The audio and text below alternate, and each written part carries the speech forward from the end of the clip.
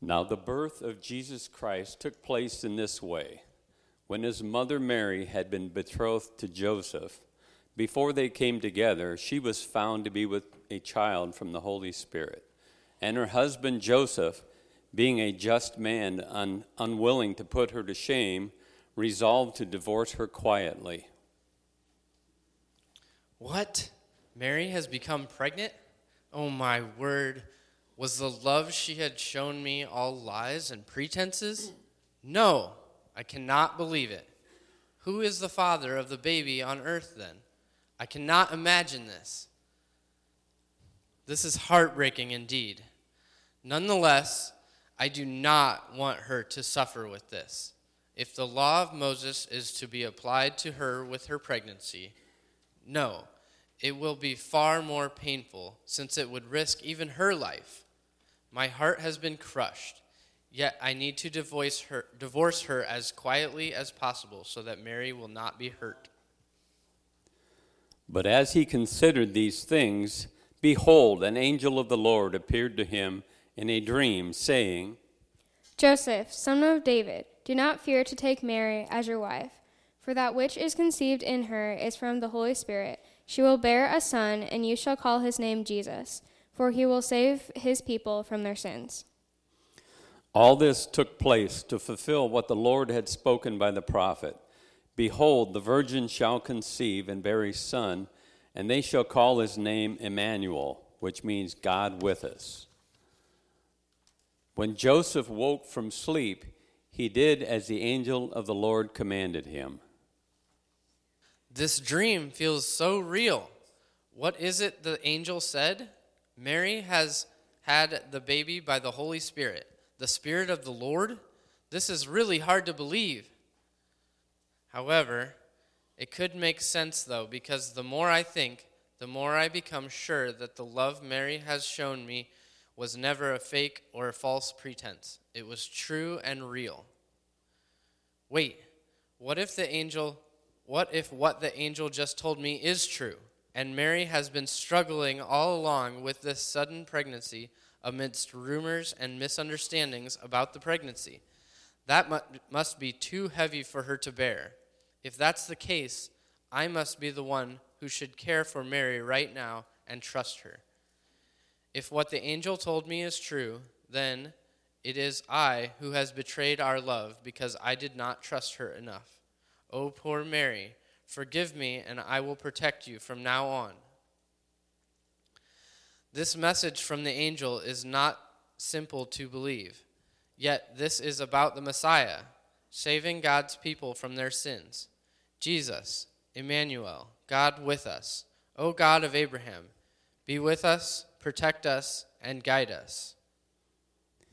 He took his wife, but knew her not until she had given birth to a son, and he called his name Jesus. I enjoy to ask after preaching, or no, rather than that, it's really helpful for pastors hearing from people after preaching that it was encouraging, it was good. That's really helpful and encouraging, right? It's more so when people mention a certain word and part among the sermon. So, for example, Antene told me it was encouraging last time I preached, and what part you liked. And he thought, and the combination of humbleness and confidence and how we should apply it, being confident and humble at the same time. I thought about that. I really liked his kind of feedback. I asked my son, Seungju, what part was your favorite?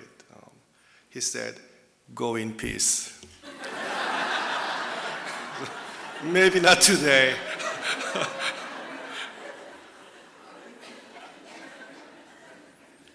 It was also Seungju that asked me a question, learned from Bethany Christian School, that you know about the shortest verse in the Bible? Oh, I never thought about that. He told about John 11:35. Many of you should know, right? What's the word? Jesus wept.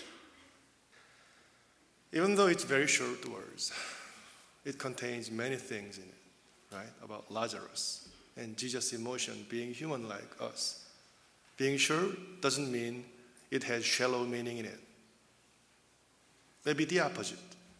It may have more meaning in the short verse. And today,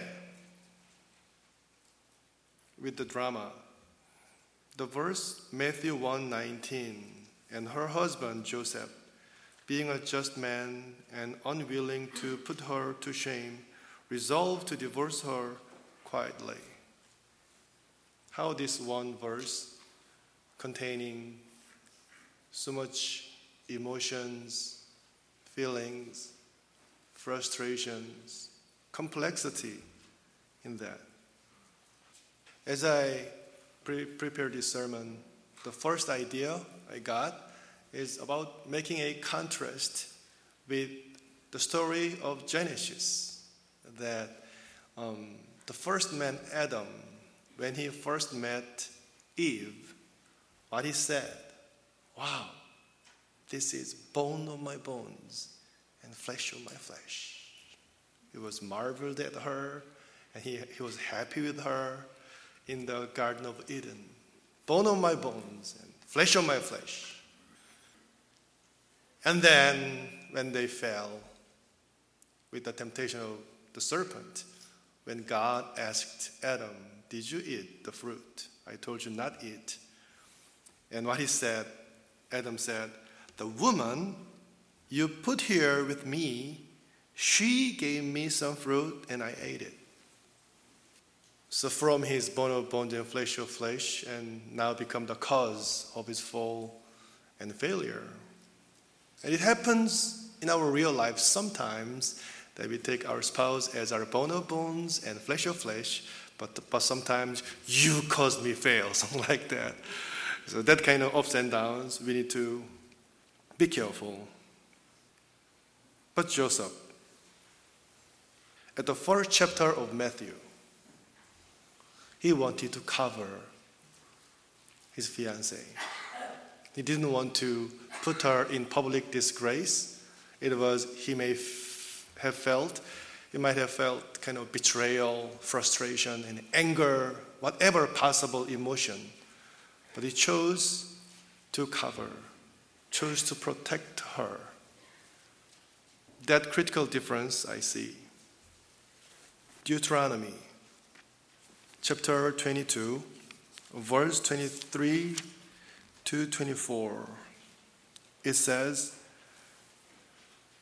if there is a betrothed virgin and a man meets her in the city and lies with her, then you shall bring them both out to the gate of that city, and you shall stone them to death with stones. The young woman, because she did not cry for help, though she was in the city, and the man, because he violated his neighbor's wife. So you shall purge the evil from your midst.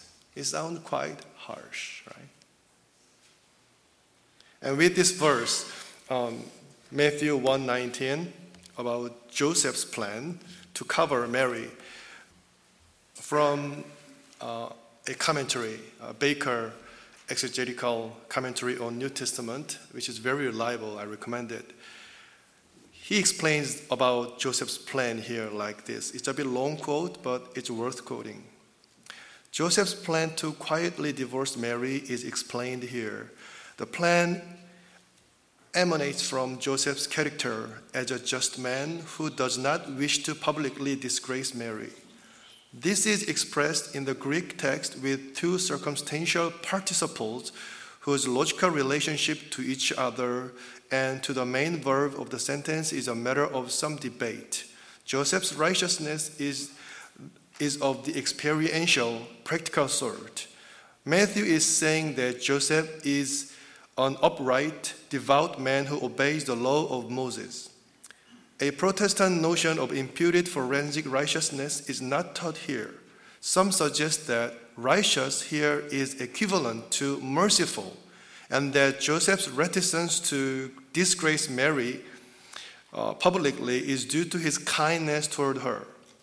But this is dubious lexically. It is better to take righteous in its normal sense as law-abiding, and thus to handle the participial phrase as concessive, though he was righteous, like that.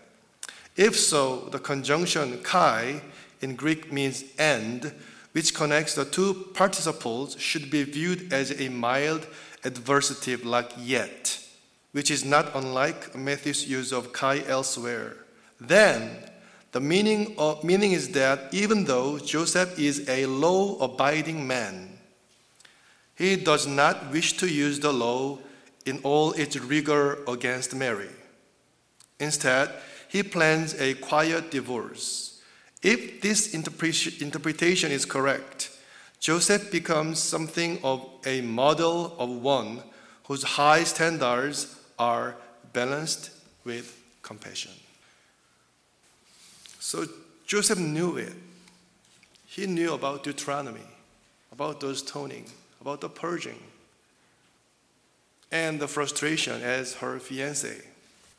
Yet he chose noble and compassionate choice, loving Mary to the end. He covered her shame, her public disgrace, even when he felt totally betrayed. How lacerating and heartbreaking, yet Joseph's choice being sublime and indelible response to this event of pregnancy. And I see Joseph's quiet covering Mary as forgiveness. So Matthew chapter 1 starts with forgiveness about his fiancée. In Proverbs, there are 8 times of glory. The word glory shows up 8 times, and one of them is Proverbs 19:11. Good sense makes one slow to anger, and it is his glory to overlook an offense. So as we go through this Advent, I believe it's worthwhile for us to meditate with Joseph, how he went through all that event, and how he chose to forgive and cover his fiancée Mary with his faithful love and nobleness and forgiveness. The second point is that Joseph chose to believe the dream. In his dream, he met angels, right?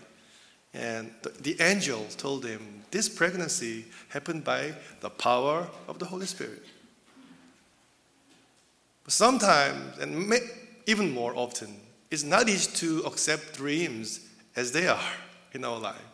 It might be also problematic if we all accept all dreams in our life as true or revelation. It will be hectic. But in the midst of aspiration and waiting for the Messiah under Roman occupation, Joseph chose to believe the revelation through the dream. Here's an interesting story, a fun story I shared last Sunday at St. Mark. There was a man, a bit forgetful but patient man, on his business trip from California to New York. And it was very, very important business meeting. So he went to airport and he went through all security check. And he felt a little bit of hunger. So he purchased a chip there. And look at the watch and time, about 40 minutes left on board. So he sat down and a call came from his supervisor. And again, emphasizing him that how important the meeting. So okay. So he felt even more a bit burdensome, a bit stressful. So he felt more hunger after the call. So he started to eat his chip, reading some magazine. And a woman beside him, all of a sudden, started to eat his chip. So the man, being a bit stressed out, finding her, what's going on with her? But this man's character, a bit forgetful, but kind and patient. Okay, let's see. And the woman kept eating, just one by one. So one time her, one time him. Like that, they were sharing the chips in the airport. So the man gets more and more upset and embarrassed. And finally, they left only one chip, and the woman took the last chip and made it half, gave it to him, and then smiled at him and left the place. And seeing her, So the man was kind of deeply embarrassed like that. And he went into airplane. And then he wanted to work in the airplane, in the flight. So he wanted to take his laptop. You know what? He found his chip from his bag. So the chip was not his, but hers. So with this critical notion, that rude, embarrassing, whatever brazen women all of a sudden has become so kind and lovely, even shared the last chip, half and half, and smiled at him, and she could live like that. Whenever I use this story, it reminds me that knowing something critical or not, how drastic is the gap between those two. Before he found the chip, she was really bad person. Unthinkable. What's going on? Why are you eating my chip? Not telling me even. And finding the chip, right? What a kind person on earth she became, right? And with this story, I thought further.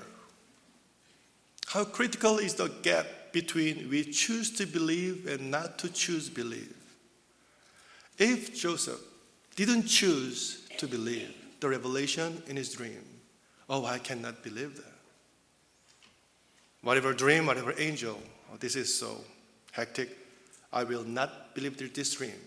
Then he wouldn't take Mary as his wife. And he couldn't. He must have not enjoyed his privilege named the Messiah, right? But he chose to believe the dream as God's revelation. This is God's will in the midst of our waiting for Messiah. This is God's will. I humble myself. I accept God's plan for me. And he took Mary as his wife and didn't have relationship until the baby was born. And according to the guidance of the angel, he named him Jesus. And we see a beautiful overlap with Adam in the garden, naming all those animals, even his wife. Now, this Adam, at the first chapter of Matthew, he named Messiah. Based on faith, Joseph could accept Mary as his wife, and he could have the great honor of naming the Messiah.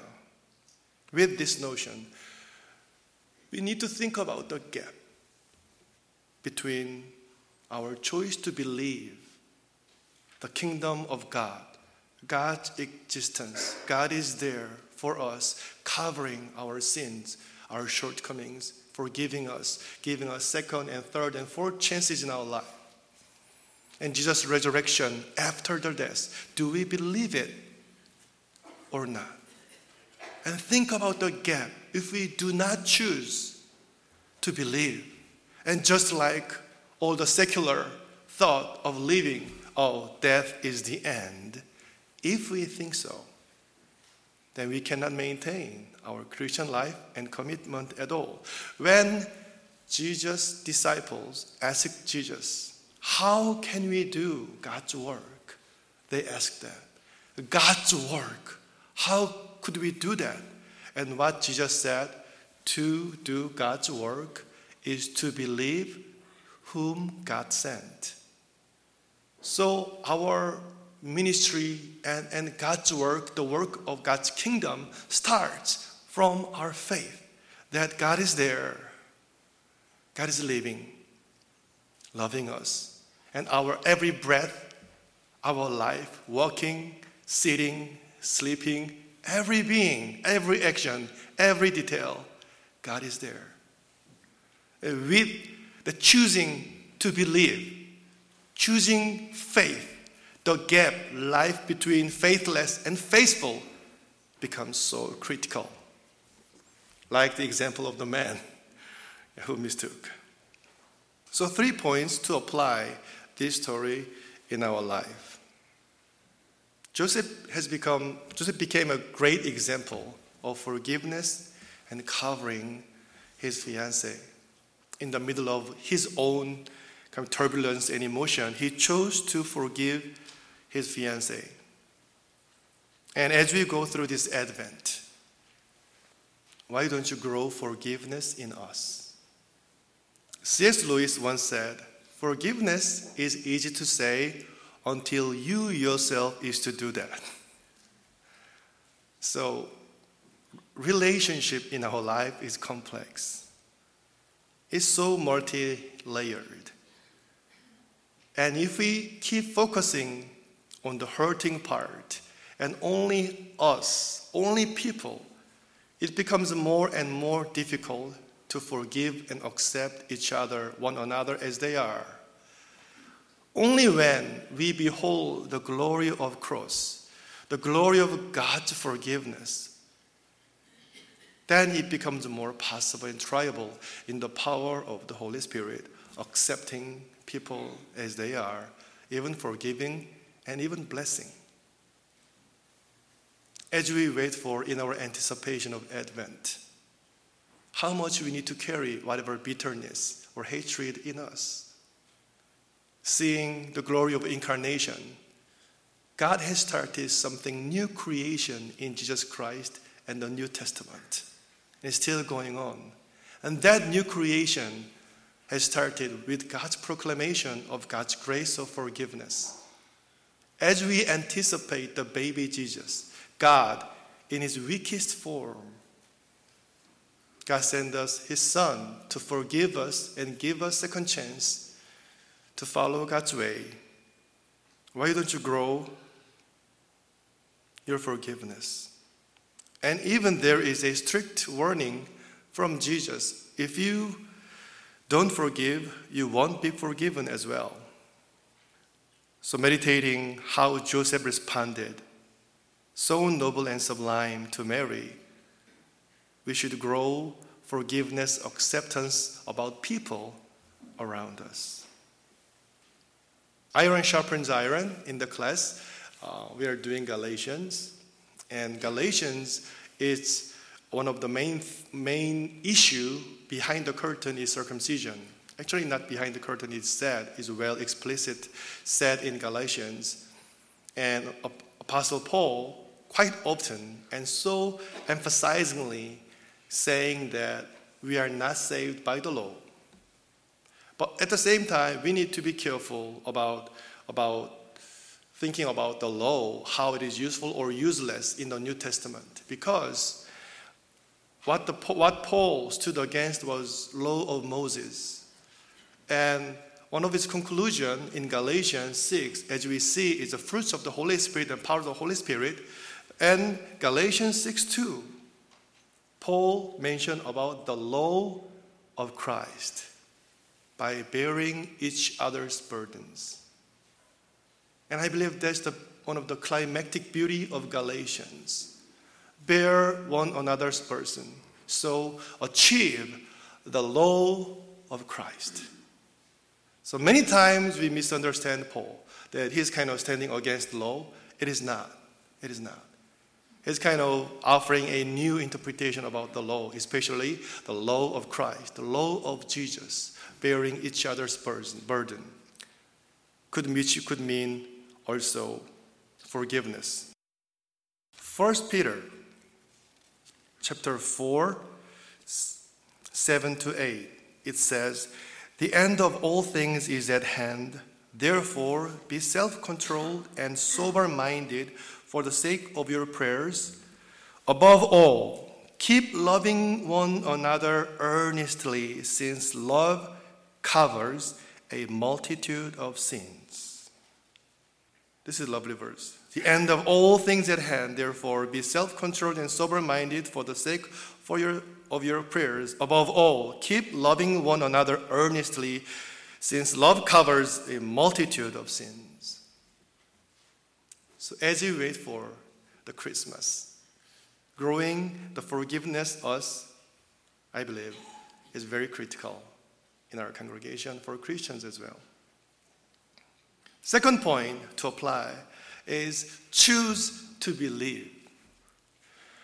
It's interesting that it gets more difficult for me compared to my teens, my teen time, my 20s, my 30s. It was kind of easier to believe God is there, God is all sovereign, God's kingdom, God is so good. But the more I get kind of older, my mid-40s and getting to 50s, it's not easy to believe like a child sometimes. Yeah. Reading news and mass media, and all the politics and world, all this information, the more I read, sometimes it's challenging to believe there's a God. It's not only me, even Mother Teresa of Calcutta. Sometimes she said, sometimes I don't know there's a God. And some theologians, especially who studied spirituality, they said it's dark night of soul, something like that. But I choose to believe, coming back to the Bible, stirring myself. Lord, give me new faith. Help me to believe that you are there. You gave us the Son and resurrected him. Give me strength to keep believing. I believe that's the fight, whether we choose to believe or not to believe. One of the points of faith, I believe, is about eternal life in the gospel of Jesus. The eternal life. Many theologians today, I often said that they more emphasize the importance of our life. So rejecting too much emphasis on afterlife. It might be too ethereal, too much gap from our real life. And I agree with that. We need to pray for God's kingdom come to this earth in our reality. That's very critical, I believe so. So God's kingdom must be present in our daily life, our home, our job, our society, our law, our justice system, everywhere. I pray for that. But at the same time, as I read the Bible over and over, how it also emphasizes eternal life after death. And God's righteous judgment will be there, and we'll be enjoying eternity in Christ, which is promised in Jesus Christ. How critical is that? So, as we wait for and going through this Advent season, I hope you to choose to believe God's power and God's grace and the eternal life promised in the name of Jesus Christ. Thinking the gap between choosing to believe and not to believe. And third point we need to apply to our real life is to care more the poor and the lonely, prompted by God's covering grace. Remember them and try to approach them. It was really joyful that having our church members in the jail, it sounds a bit awkward, but it was really joyful that serving the meal together, and special thanks to Jim preparing all, and Cheryl, all the food, and they were all filled with food and turkey. They all ate 2 times, and we played Uno and euchre in their pot. It was really joyful. And the testimonies from those inmates were really graceful to me. But the most graceful comment came after the event as we came back to church. And many of our members who joined told me, Seung-bin, if this is the case, we want to do it more. Let's do it for Christmas. We can do that for them.